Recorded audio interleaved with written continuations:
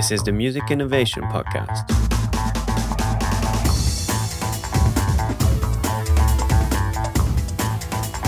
Today with Sofar sound.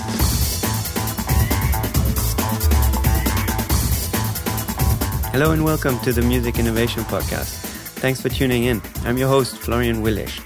And in this podcast, I'll be interviewing innovators in the music industry, people who build new tools or who use existing tools in new ways.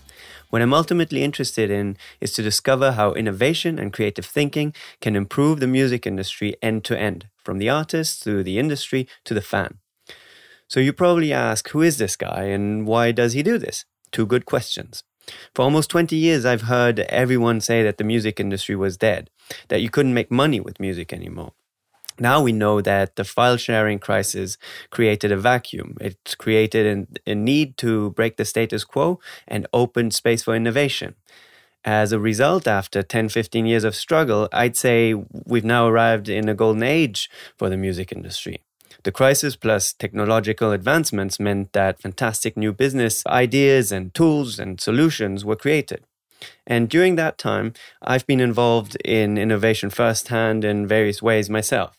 Amongst other things, I worked on the Apple App Store in its very early days, and later I helped to put Apple Music together, two major institutions at the crossroads of music and tech.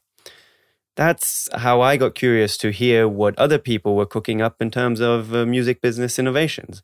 And that's why I'm making this podcast, to talk about innovation in the music industry from big and small players, but always to make things better for artists and fans. So this podcast is for you if you're interested in the music industry or just generally in startups. Maybe you work in the industry and want to know what's going on around you. Maybe you're interested in tech and love music. Or you're an artist or manager wanting to know about the newest tools. In all those cases, this is for you. If you like what you hear, please subscribe on Apple Podcasts or wherever you get your podcasts and leave me a review. That really helps other people find the podcast too. And any businesses, bands, or links that we discuss in the interviews can be found in the show notes on musicinnovationpodcast.com. In this episode, we're talking to Rafe. He's the founder of Sofar Sounds. You probably know Sofar Sounds. They organize intimate concerts in alternative venue. So anything from the living room to an office to a church, anything that isn't intended to host a concert, really.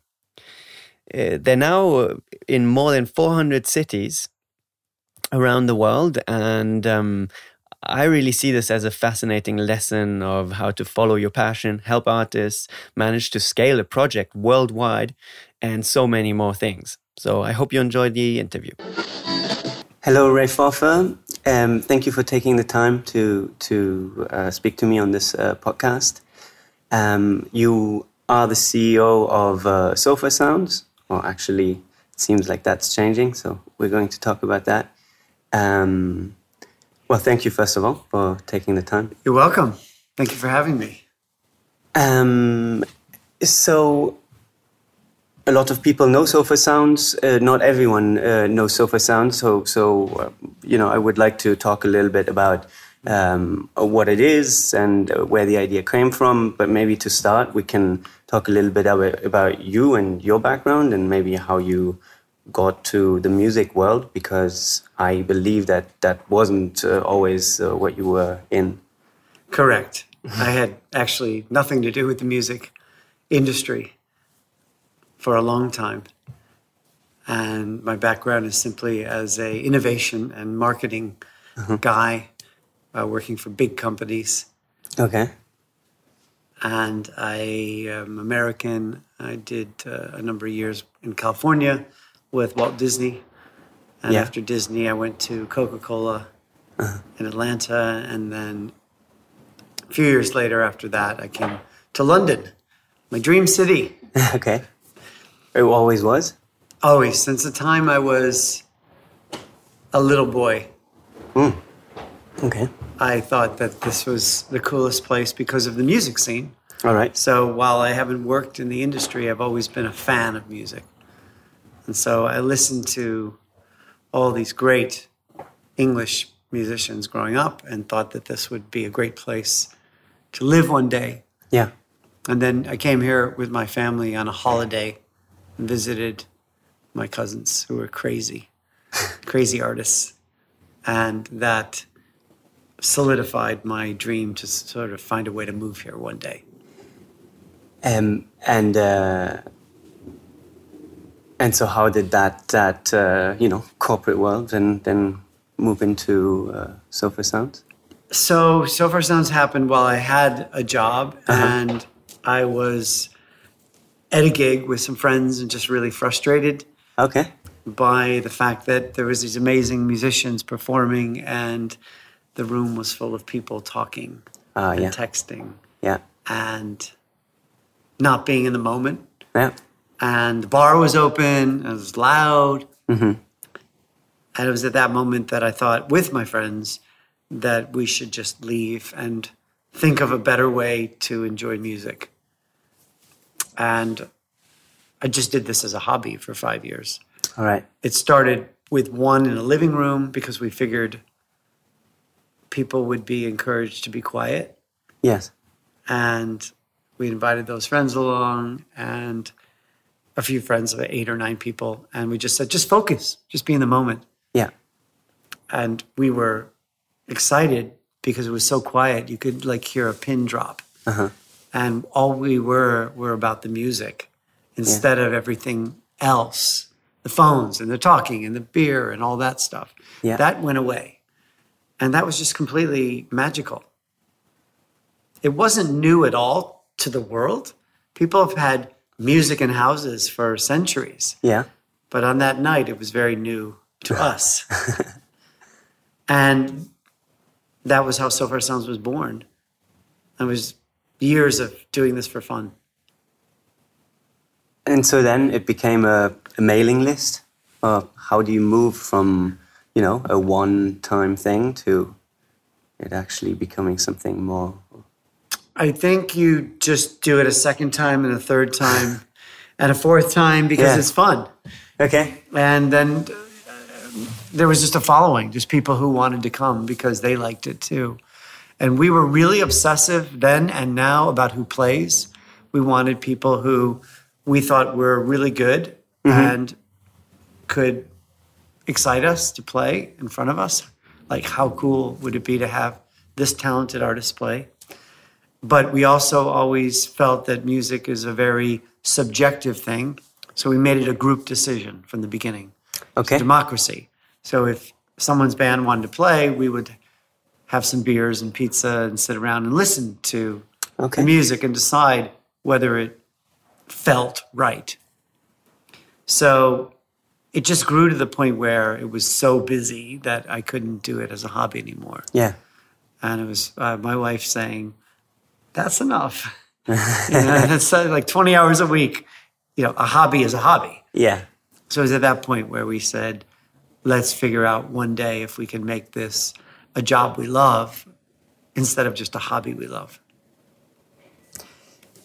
So for people that don't know, actually, how do you define what Sofar Sounds is?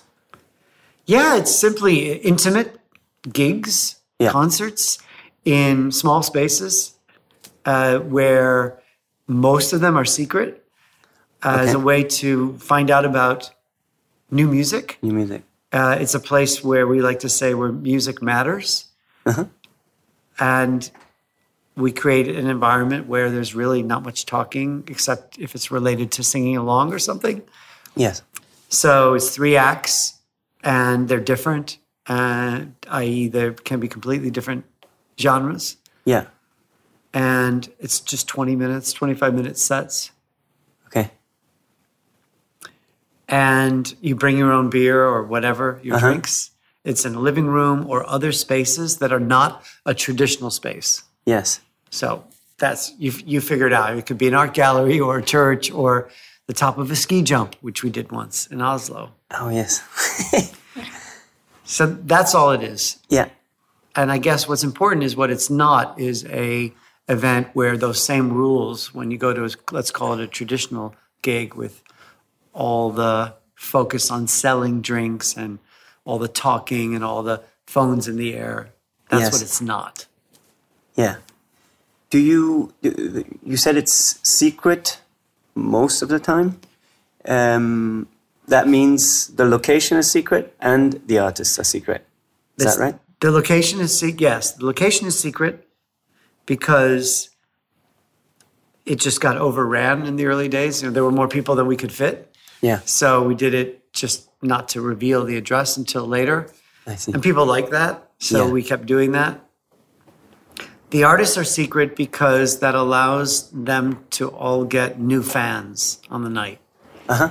A normal gig, you have to go out and find fans who you know you. Yeah. So it's harder to grow your fan base. But for us, it's unknown who's playing, so often people get all new fans. And that's really exciting for the bands.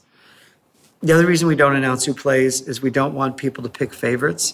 So on a normal gig night, you come and you're there for the main act. I see. But you don't really want to listen to the other act, so you go out and smoke a cigarette or talk or wherever.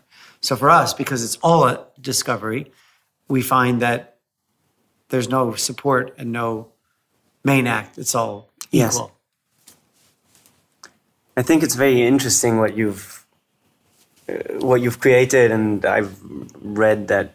I mean, you talk a lot about community, and I guess that's kind of what you're saying right now. It seems like while everyone comes for the music, it actually is as much about the people that are there for the music than the musicians. The whole thing together is what creates that thing. Totally. The people who come are real music fans because they go somewhere where they don't know where it is, they don't know who's playing. They're just there to experience music and discover stuff and meet other people. Loads of people have met other people at these events. Yeah. It's really cool. Yeah. And so it is a proper in real life community, not like one that is made up that some marketeer says is a community online. We're really all there. And it's spread around the world. And so wherever you go, you meet people in this community, whether it's New Zealand or New Mexico. It's a feeling of, I'm here with other people who love music and who love being in the moment. Yeah. Can you, about that community, there's a story also that I read about you at an event meeting an actress. Do you know, can you tell my listeners about that? Sure. Yeah, I was at an event and I was talking to a woman. I didn't know who it was. I was speaking to her about music, and then we started speaking about acting because I asked her what she did for a living, and she said she's an actress. I couldn't spot a celebrity for the life of me.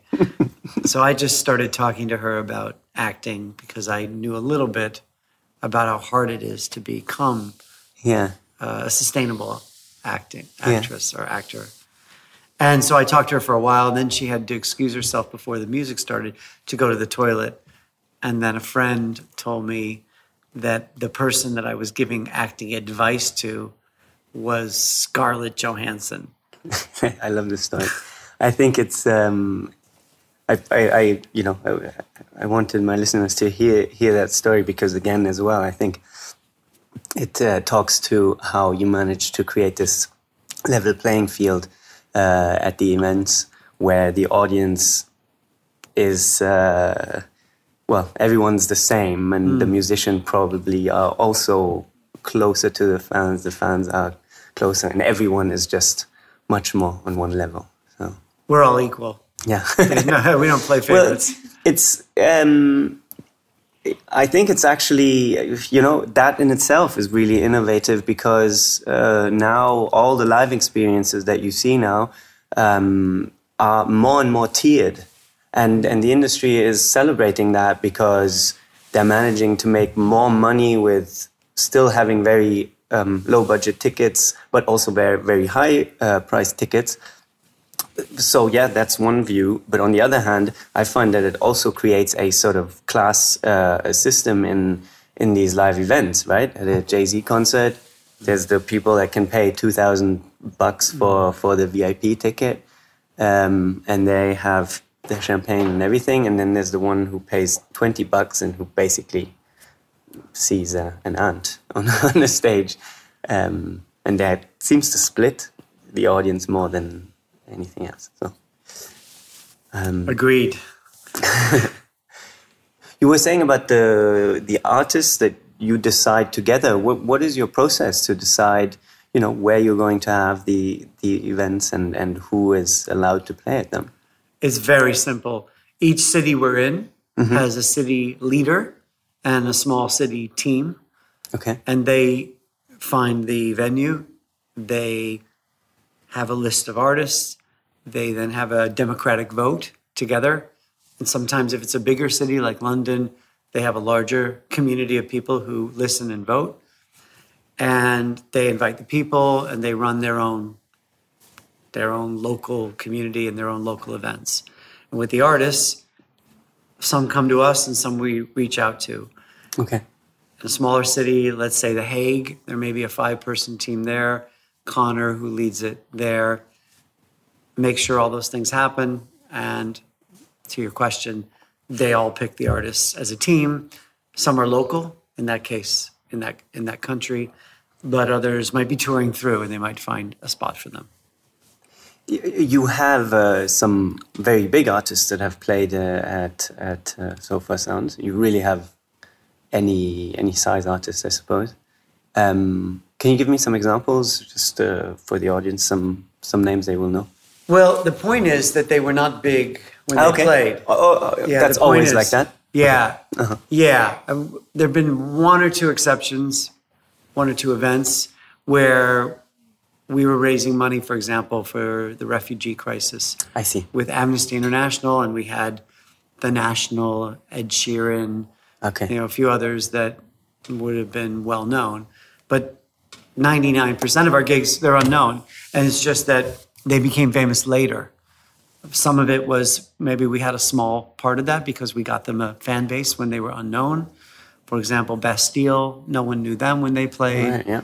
For example, Hosier, people didn't really know him. A few did. Leon Bridges, people didn't know him when he played. And then we created a video for him that we know helped him early on a bit in his development. James Bay, Wolf Alice, George Ezra, and many others. It's pretty exciting. Yeah. And so you come to our events and you really never know who you're going to see. Yeah. And you never know where they're going to get to in terms of their profile, which is really exciting. So I guess I was going to say, what does the artist have from it? I suppose then it is a special exposure for them to play at Sofar Sounds. The thing that they say most regularly that they love is that it's a listening room. Okay. They don't get that, especially the newer artists. They don't get it where it's quiet and focused. It's very rare. It's sad. I wish it happened all the time. Yeah. But that's the number one thing. And then in cities where we are a company, in countries we're a company, they get paid, always. Oh, okay. Always. So that's only 3 countries out of almost 70. Yeah. But where it is ticketed, every time they get money, and then many of them get videos. So there's a whole package. But it starts with the silence or focus, let's call it, in the room. And from there's money for them, there's promotion, there's a chance to play in front of a somewhat influential audience. I see, yeah. We've had 40 acts go on to be nominated or win Grammys, as an example. Wow. And we were there at the beginning for most of them. So it's a whole package. And we put this together because that's what they want. They want something quiet. They want to be able to play in other cities. And we'd love to support that. Mm-hmm. Like I said, I think Sofar Sounds is it's like a prime example of the companies that I want to talk to on this podcast, because it's all about innovation, and I find that you guys manage to innovate. Like the pure definition of innovating, and what's fascinating by that is always, again, how simple it seems. It seems like it's always the most simple things that are the best things. And I don't. You are a professional in innovation, I guess. But I'm wondering if you think that has had a role to play. Your background in being able to create this very innovative yet extremely simple concept. I think it had a massive impact. Uh-huh. I think working for 15 years in innovation in big companies, you learn a lot about what not to do. Yeah. And you learn about what works. And innovation for me is another word for problem solving. So you find something that annoys you in some way, and then the reverse of that is, well, how can I solve that? And it could be about anything. It could be, so for example, at Coca-Cola, I was working on the team that added lemon to Coke. Yeah. And what annoyed us? Well, the fact that people would drink Coke and always have to go and ask for lemon to put in the Coke. Okay. So then we made a Coke that had lemon in it, or vanilla in Coke. So I think it's what is it that bothers you is one way of looking at it, and how can you solve that? And I think what I learned in big companies is a process for doing that. Yes. And a realization that it can be done, but the idea is really the smallest part of it. Yes. The biggest part is going out and acting on it and having a process and energy to solve what is in front of you as a problem. Yes. The other thing I learned was thinking global. Working for Disney, Coke, I worked for Diageo as well over here, drinks company. They're global. And so from the very beginning of Sofar, I always thought, is this a problem and an opportunity that goes beyond London where we started it? And the answer was yes.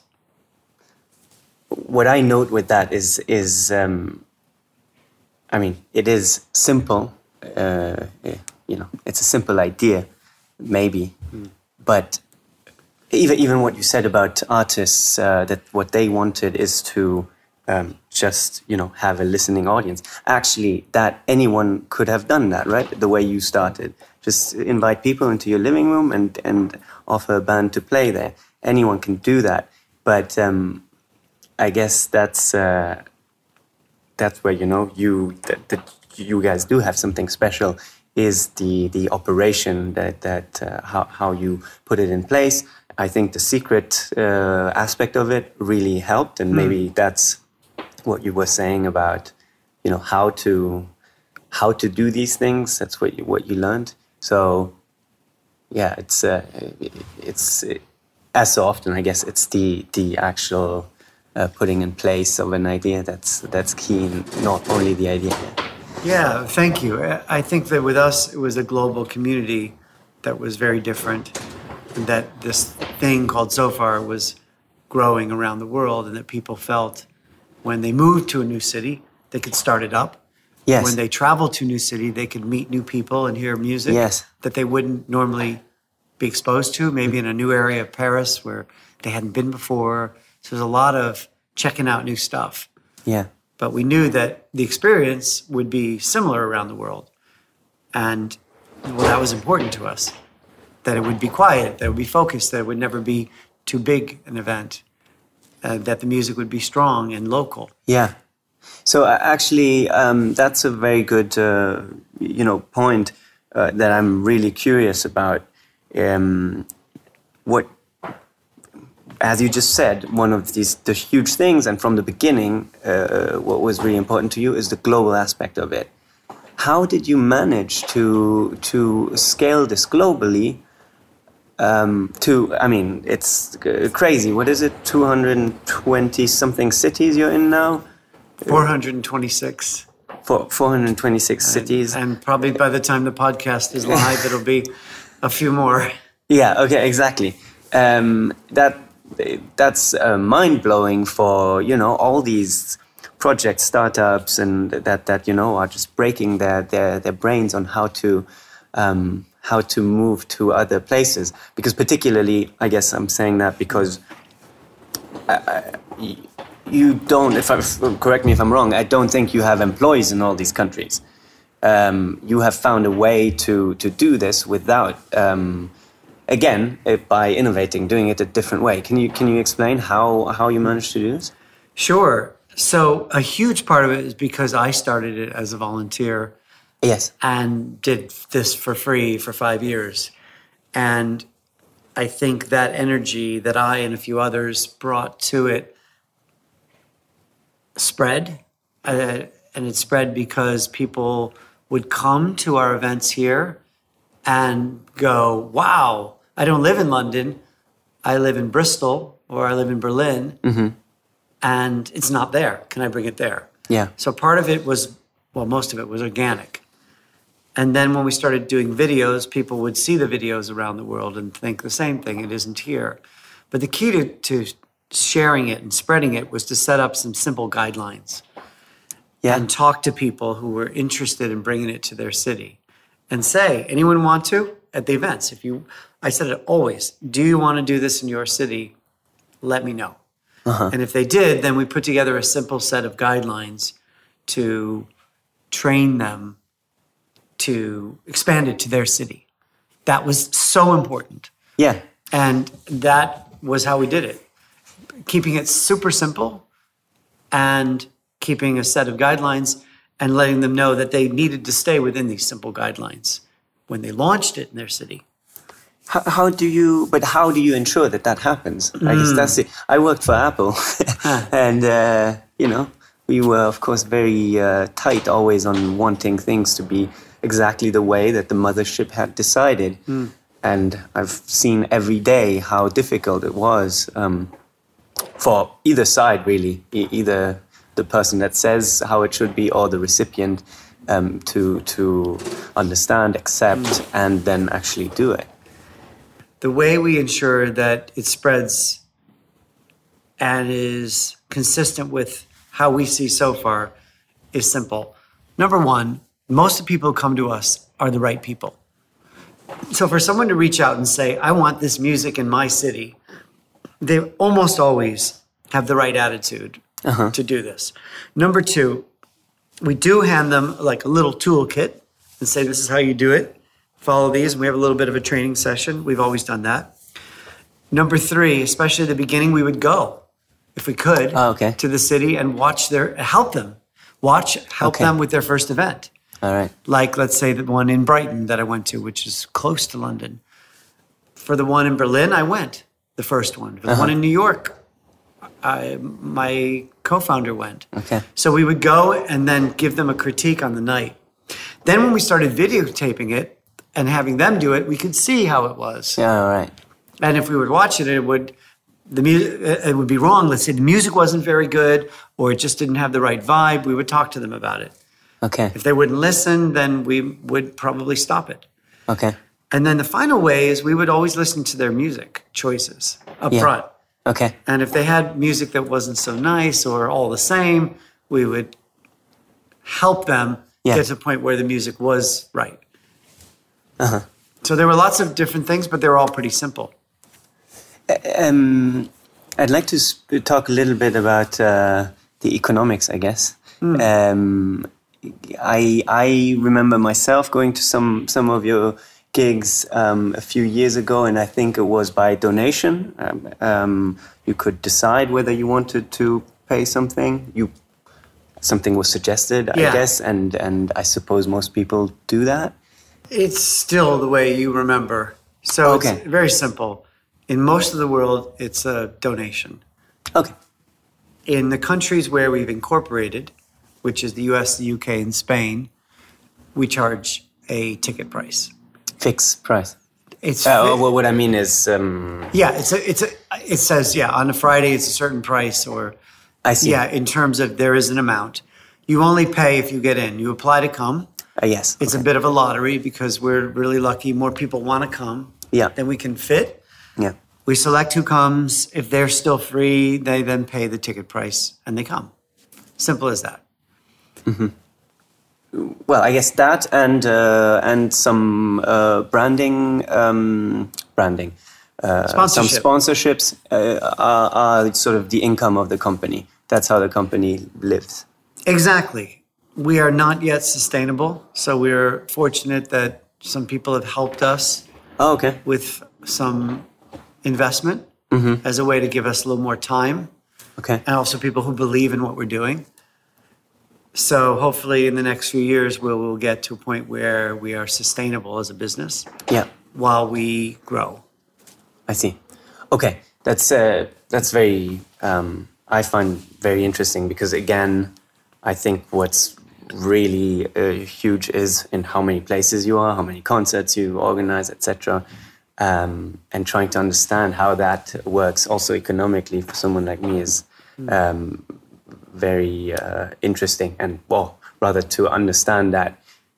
So you're still working with a lot of volunteers, I suppose, and it still is difficult to make it work. So going global doesn't necessarily mean that it's suddenly easy, or I guess rather the contrary.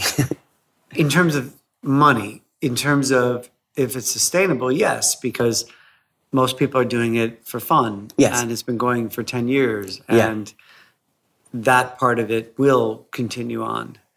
And I think it's just important that anyone who's volunteering with Sofar is doing it because they believe in it, they love it, and we try to manage that they spend a small amount of time on it. Those who are full-time with us, it's a different story. Yes.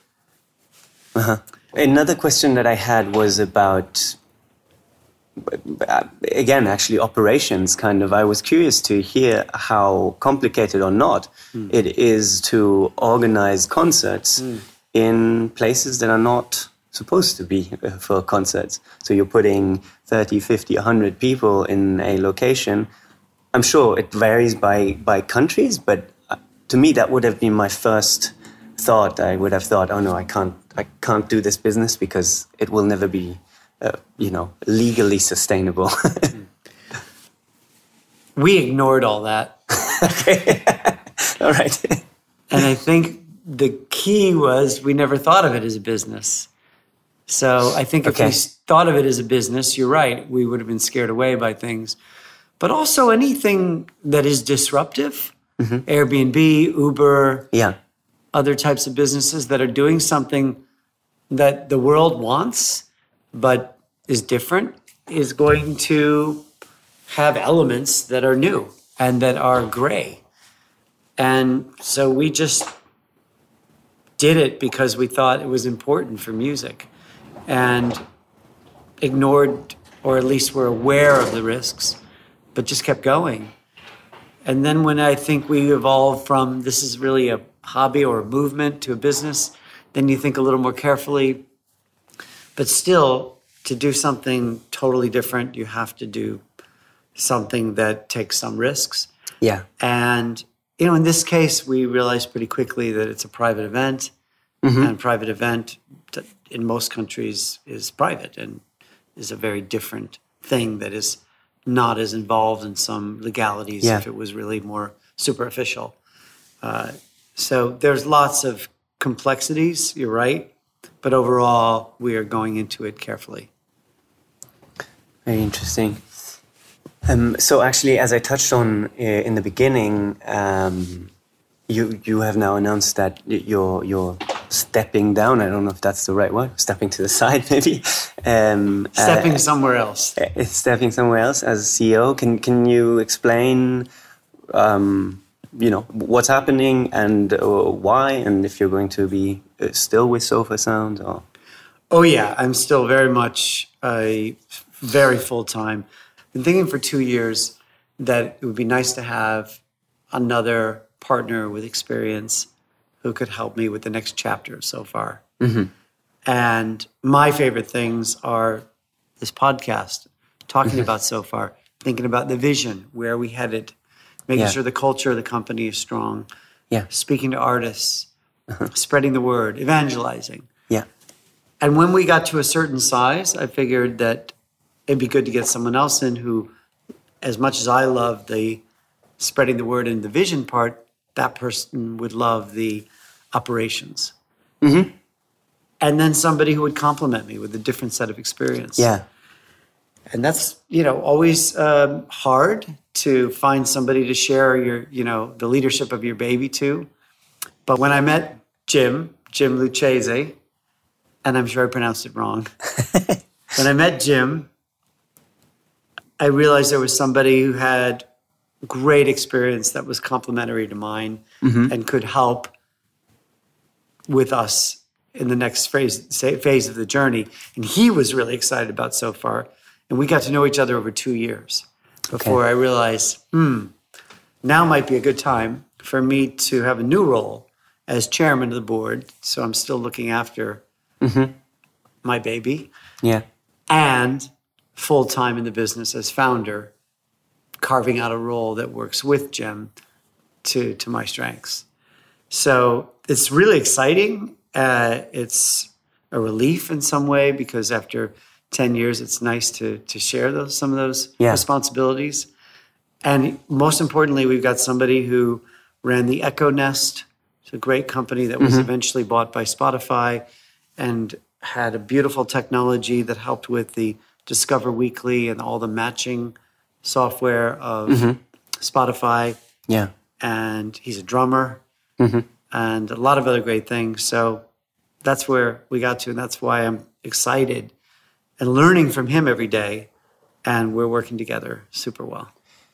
So what are the next steps for Sofar Sounds? Is there already something we can, think of? I think the next step is for the new CEO to work with me to learn the ins and outs of the business. Okay, yeah. And then after we've given him a period of embedding, then come up for some exciting news that will all be about the artist. Okay. All be about how we can support the musicians in our network and keep this experience going, expand it, but add some new things. Oh. So we'll definitely be talking about that in the coming months and years. Sounds very exciting. I've got 2 closing questions for you that I ask every guest. The first one is there in terms of innovation or tools, or is there any sort of gaps that you see in the market, in the music industry, pain points basically that you'd like to be solved by others because you don't have the time?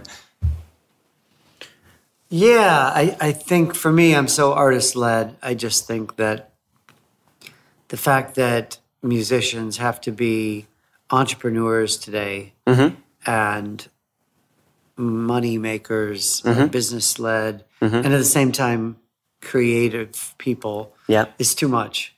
I completely agree. Yeah. And I don't think there's enough support for how to navigate this new world. It's interesting, yeah. I think it's exciting because now an artist can make some money that they couldn't make before, maybe enough to be sustainable. Yeah, absolutely. That's incredible. Yeah.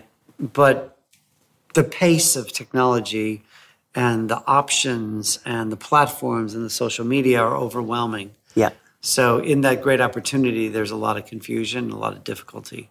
And I think they need more tools, more guidelines, more support. Yeah. Almost like a phone number they can call for advice. Yeah, completely agree. And then the last question is 1 or 2 bands that you would like to recommend to our listeners.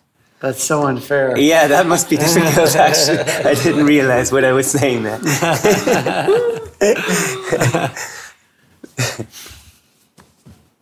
Well, I just heard someone I hadn't heard before who just rebranded, changed his name. He's called Lava Kiss, LAVAKISS. I don't think his music is even online yet. You might find him on Spotify. You will hear him in the next few months. He's a South African guy who's reinvented his music from more rap to all about the songs. And I think these songs are really strong. There's a band in New York that's played Sofar quite a bit, like Lava Kiss. They're called Bailen, Bailen. They're a brothers and a sister act. Okay. Family from somewhere in New York. Really up and coming, beautiful songs. Great. And I mean, I could throw a ton more. No. That's completely fine. I'm going to hear Gary Clark Jr. in June. I'm looking forward to that. All right. Yeah. Well, thank you so much for your time. Welcome. I love what you do. Thank you. I think this was really interesting too. And actually, the news that you gave us of you stepping to the side and working now with someone that specifically has different, strength than you, I think just sort of underlines what a smart person you are. So thanks a lot for sharing all of that with us. Thank you. Thank you for having me. Thanks. That was Rafe from Sofar Sounds. You can find links and all the bands and businesses that were discussed in the show notes on musicinnovationpodcast.com. Thank you to Rafe and Patience and the whole team at Sofar Sounds for having me in the London office. If you like this episode, please be so kind and leave a review on Apple Podcasts or wherever you get your podcasts. That helps others find it. And also subscribe so that you get the next episode as soon as it comes out. And if you have suggestions or comments, please contact me via the website.